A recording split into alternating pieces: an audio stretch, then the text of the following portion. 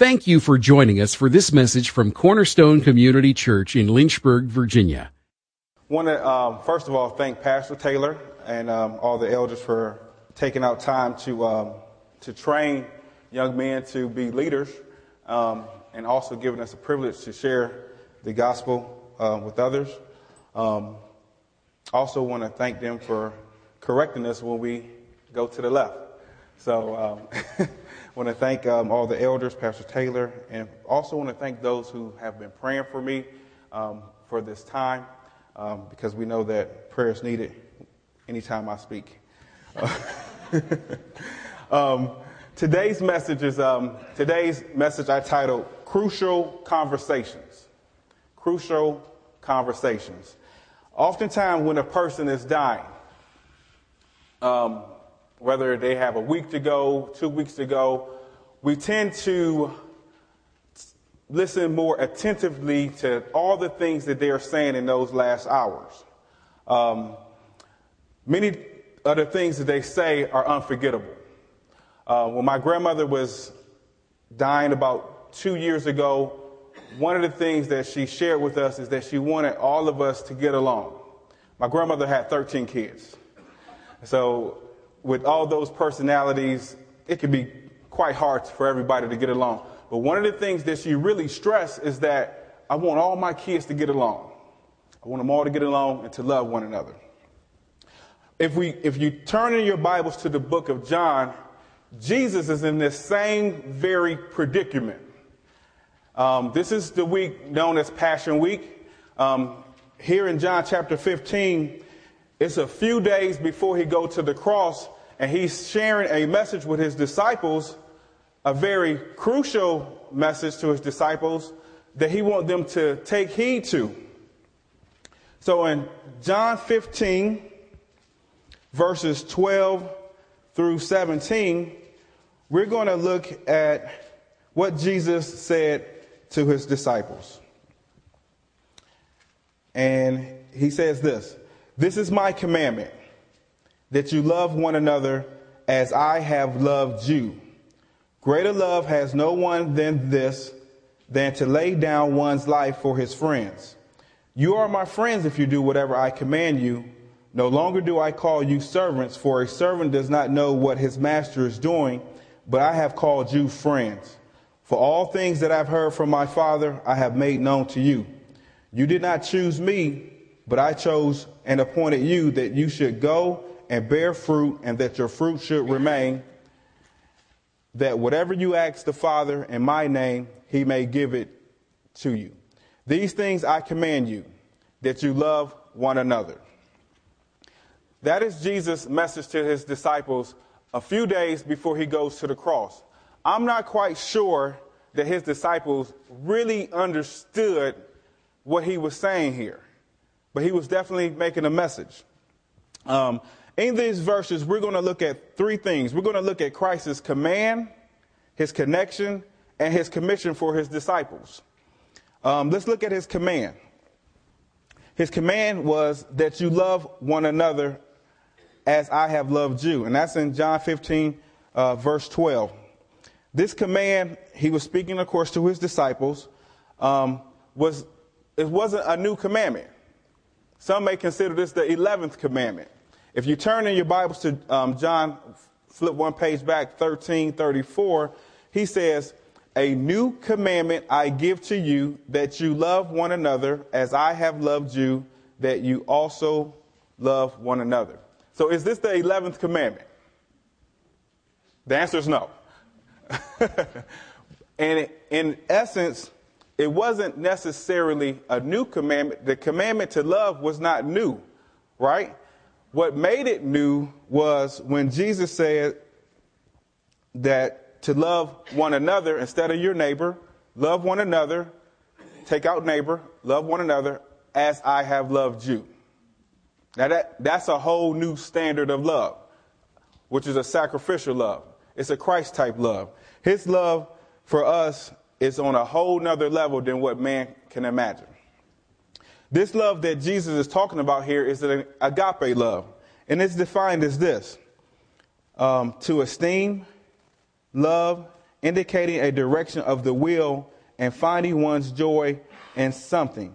It's a sacrificial love. It's not based on emotion. It's an act of the will. So even when you don't feel like being nice to someone, you should be nice to them anyway. There's a saying out there, don't get caught in your feelings.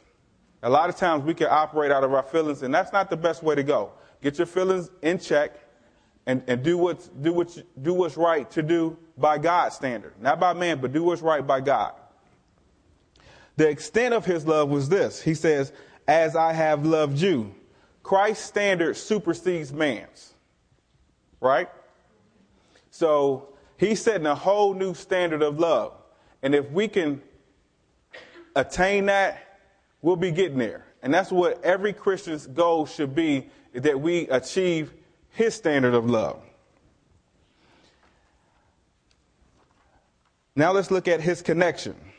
And this is in John 15, verse 15. He says, but I have called you friends.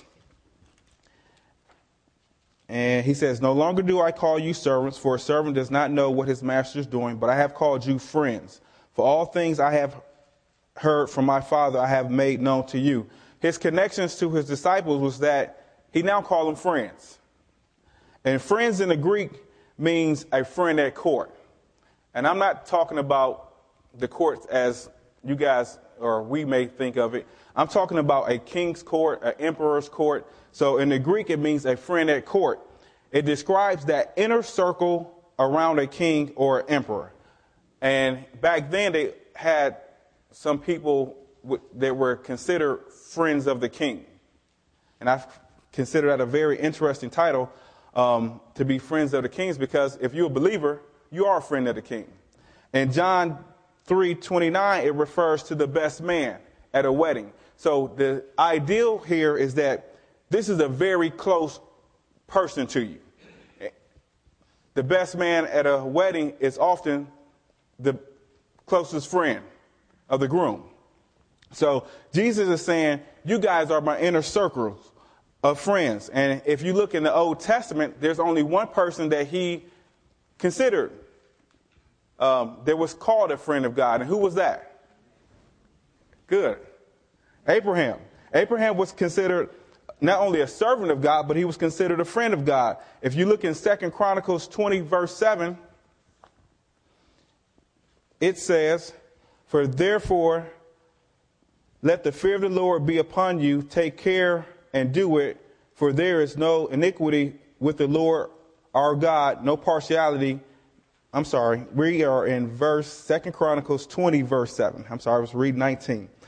Are you not our God who drove out the inhabitants of this land before your people Israel and gave it to the descendants of Abraham, your friend forever? All right. Also, if you look in James chapter,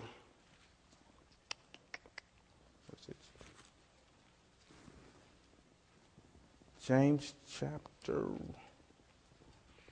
I want to say 4. It also refers to Abraham as being God's friend.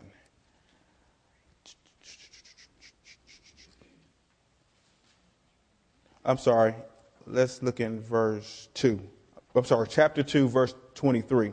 And the scripture was fulfilled, which says, Abraham believed God, and it was accounted to him for righteousness, and he was called the friend of God. So if you look in the Old Testament, Abraham was considered the friend of God. However, in the New Testament, if you're a believer, all of us are friends of God. We are friends of the King. He goes on to say that as a friend, you share things with friends. You share your intimate thoughts with your friend. A friend knows what's going on. A servant doesn't know what's going on. A servant or a slave, a servant or slave back in that time was considered a living tool. A servant had to do what his master told him to do without reason, without explanation. He just had to do what the master said to do. Jesus said, you are my friends. Why? Because I tell you everything the Father has shared with me. And that's a close relationship. That's a close friendship. The extent of his friendship is described where he says, greater love has no one than this, that someone lays down his life for his friends. This is Jesus hinting towards the death of his cross. He's telling his disciples, and I'm not sure they're getting it, that I'm going to die for you guys. I'm going to die for you guys. That's the extent of my death. And the proof of our love is not in our feelings, but in our actions. Even to the extent of laying down our lives for Christ and for one another, as stated in 1 John 3:16, which says, by this we know love, because he laid down his life for us, we also ought to lay down our lives for the brother. That's the true extent of a friendship, where someone lays down their life for you. But Jesus, again, superseded that. Because if you go to Romans, Jesus not only laid down his life for his friends, he laid down his life for his enemies. And that's in Romans 5. And verse 8.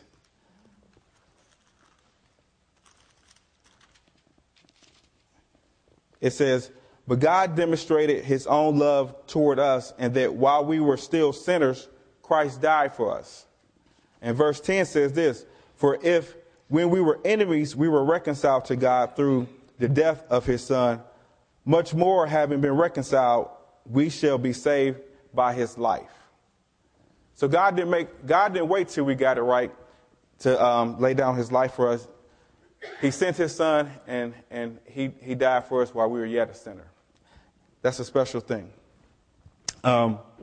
Great sacrifice. One of the greatest sacrifices that one can do is to lay down his life for his friends. I want to take time to say that Christian love means treating others the way God treats us. All right? It's not feelings based. It's the way that God treats us is the way we should treat others. I want to take a little bit of time to also talk about the test of Christ's friendship, which is obedience. In John 15:14, he says, you are my friends if you do whatever I command you. So there's obedience tied to this. Obedience, if you do what I command you, you are his friends. And as Christians, that should be our goal. To do whatever Christ is telling us to do, we are to be obedient. Even if it don't feel right, we need to be obedient to what God is telling us to do. I want to take a quick insert and talk about friends, because all of us have friends. All of us have been a friend to someone, and I hope that we can become better friends as a result of hearing the word of God. But let's look at Proverbs, and you don't have to go there. I'm just going to go quickly through a few things that the word of God says about friends. Proverbs 18:24 says, a friend sticks closer than a brother. Okay? That's a true friend. Someone who's going to be there with you through it all. They stick closer than a brother. Proverbs 12:26 says, a righteous man is cautious in friendship. In other words, everybody you meet ain't your friend. Okay? Everybody you meet is not your friend. A righteous man is going to study a person a little bit. I'm going to get to know you a little bit, see what your ways like, and then I'm going to decide if we can be friends. Because a righteous person is cautious. They don't just go up to everybody and say, hey, we're friends, we're pals, we're cool, we're going to hang out tomorrow. Let's go to the hangout spot, cookout or whatever. But a righteous man is cautious in friendship. Proverbs 17:19, it says what? Whoever repeats the matter separates close friends. This is talking about gossip. I don't want to step on no toes. I know we all friends, but we should not be talking about one another. Amen? We should not be doing that. That's that. If you want to divide a friendship quicker than anything, that's the way to go. And that's not the way to go. Proverbs 17:17 says, a friend loves at all times. That's a true friend. No matter what you're going through, a friend is going to love it at all times. That's a true friend. It doesn't matter what's going on with the individual. A true friend is going to stick by you through it all. You guys may have some disagreements, and that's natural. but it don't have to separate you. I know some people, if you don't agree with them, they stop being your friend. If you don't agree with them, they will just cut you off. And I'm just like, wow. I have many of friends, and I got plenty of friends who don't agree with me, but thank God we're still friends. But I can agree. I can agree to disagree. I can agree to disagree. Proverbs 22:24 says, do not make friends with a hot-tempered man. Why is that? Because they're going to keep you in trouble. They're going to keep you in trouble. I had a cousin, hot-headed, stayed in, liked to fight a lot. I said, look, man, we can't hang out. I'll see you at the cookout. At the family get-together, I'll see you. But other than that, I just can't hang with you. You're so hot-tempered that anything sets you off, and it's going to put me in trouble. All right, and then Proverbs 27:6 says, faithful are the wounds of a friend. And this is where it could get a little touchy. Because when you have to go to a friend and tell them something that they may not be comfortable with, it could cause some uncomfortable feelings. But Proverbs says, faithful are the wounds of a friend, meaning this. As your friend, I'm going to tell you some things. It might hurt you, but you could better believe it could be trusted. Right? I met a young lady at work. She's going to get married, and she said, I got 3 best friends, and I don't know who to pick as my maid of honor. I said, what? I said, well, which one would tell you the truth? And she said this particular one, and we talked about it a little bit, because I know that sometimes friends have a hard time sharing some hard things with people. But if you're going down that wedding aisle, ladies, and you have a dress that don't look right on you, you need that friend that's going to be honest with you. Amen? You need that friend that's going to be, hey, look, that's a cute dress and you like it, but that dress is not you. So you need a friend that can tell you some things that it might hurt you, but they're going to keep it real. Right? And we all need friends like that, right? Amen? Sometimes we avoid those friends because it can hurt our feelings, but we need friends like that. I can remember about 3 weeks ago, I needed to tell a friend something. And I couldn't figure out how to tell him. I was like, man, Lord, I don't want to come across as judgmental, but I got to tell him this. I just had to tell him.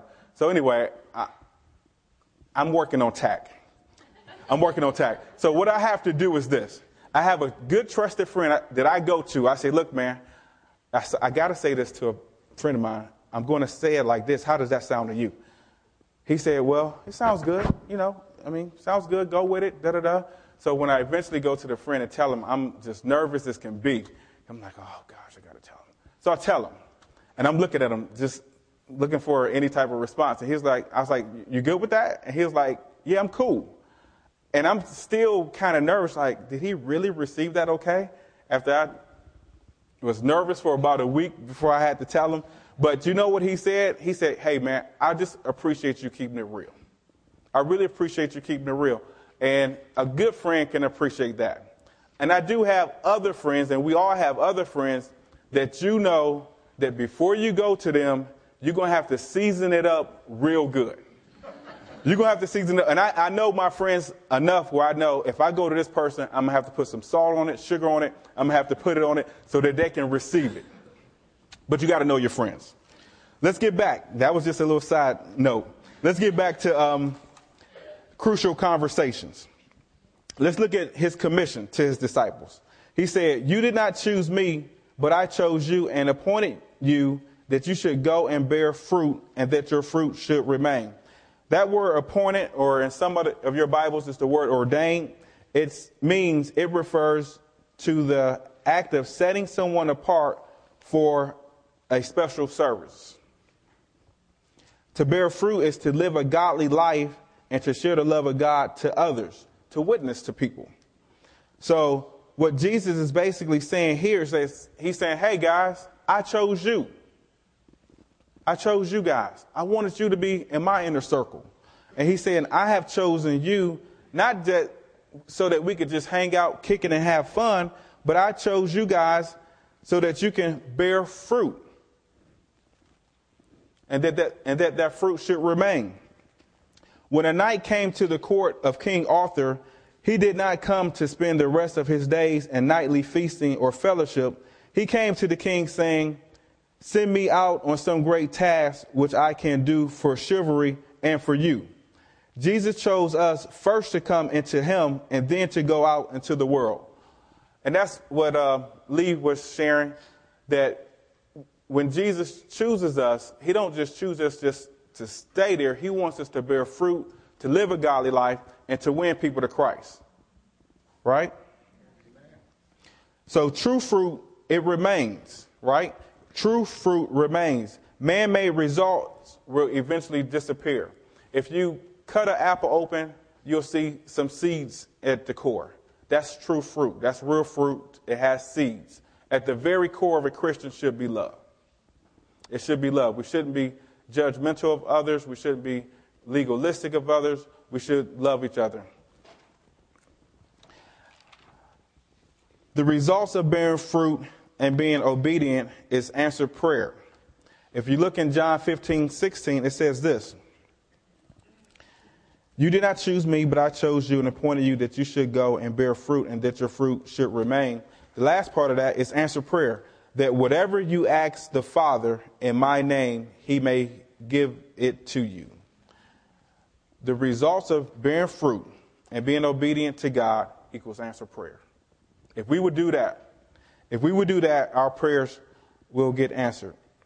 Finally, he ends with the same command that he started with in this text. He says, "These things I command you, so that you will love one another." And this type of love is attractive. This type of love is that when people see you at work, when they see you out in the community, when your family members see you, they should want to know what's on the inside of this person that makes them the way who they are. What are you doing to attract people to Christ? Is your lifestyle so attractive that others can say, "Man, I want to be like that guy," or "I want to be like that woman"? And it's really not you, it's what's inside of you. It's the God in you that's the reason for who you are. And that's what we should be doing for people, attracting them to God. Jesus sends us out not to argue men into Christianity, still less to threaten them into it, not to talk about Christianity, but to attract men into Christianity. So to live it that the fruits of it may be so wonderful that others may desire them for themselves. I had a supervisor, and I have a supervisor. He's my current supervisor now. I can remember a few years when I started working for him, his leadership style was so attractive that I decided to ask him, was trying to just figure out why is he so different than every other boss or employer that I work for. So I just went to him. I said, "Dan," I said, "what church you go to? I'm just curious." I mean, his servant leadership was so attractive that I just said, I need to find out what makes him this type of a leader, different from all of the rest. And so my hope is this, that whatever you do, wherever you're at, whether you're in college, at a job, church, or what have you, that our lifestyle will be so attractive that people can wonder, what is it about that person? What is it about that person that makes them do what they do, how they do it? This person is so loving towards others. While everybody else at work gossiping about this person, this other person is saying, you should be praying for them. Let's just pray for them. You don't have to contribute to the gospel. Just say, hey, I just want to pray for this person. That's going to make you stand out. It's going to make you stand out. I want to end with this verse. 1 John chapter 4, verse 7. It says, "Beloved, let us love one another, for love is from God." And that's the type of love that we want to show people. That's the type of love that will win people to Christ. If this message of the cross is going to stick, if it's going to really stick, like that snow is sticking outside, if it's really going to stick, we have to love one another. I believe that one of the number one reasons why we're not winning more people to Christ is because of what's going on right here. And I'm not saying Cornerstone, I mean Christians abroad. If we could just love each other a little bit more here, as Christ said to love one another, if we could do that, I believe we will win more people to Christ than ever before, if we could do it right here. If we could start it right here, so people can really believe that this message is real, let's do it on a real level. As far as, I didn't want to go down this road, but I'll go down this road for about 30 seconds. Husband and wives, present a real message to your children. A real message of the cross. Don't just speak it. Don't just preach it. Live it. I promise you, if you live it, they'll see it and they'll hear it. But they want to see you living it. Singles, all of us, we got to live a life that's pleasing to God. Thank you all for your time. I appreciate it. And I hope everybody is safe going home.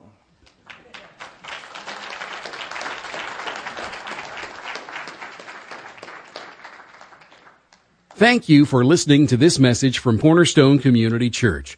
We are located in Lynchburg, Virginia at 525 Old Graves Mill Road. You can find us online at cornerstonelynchburg.com, contact us by email, cornerstonecom@comcast.net, or call us at 434-847-4796.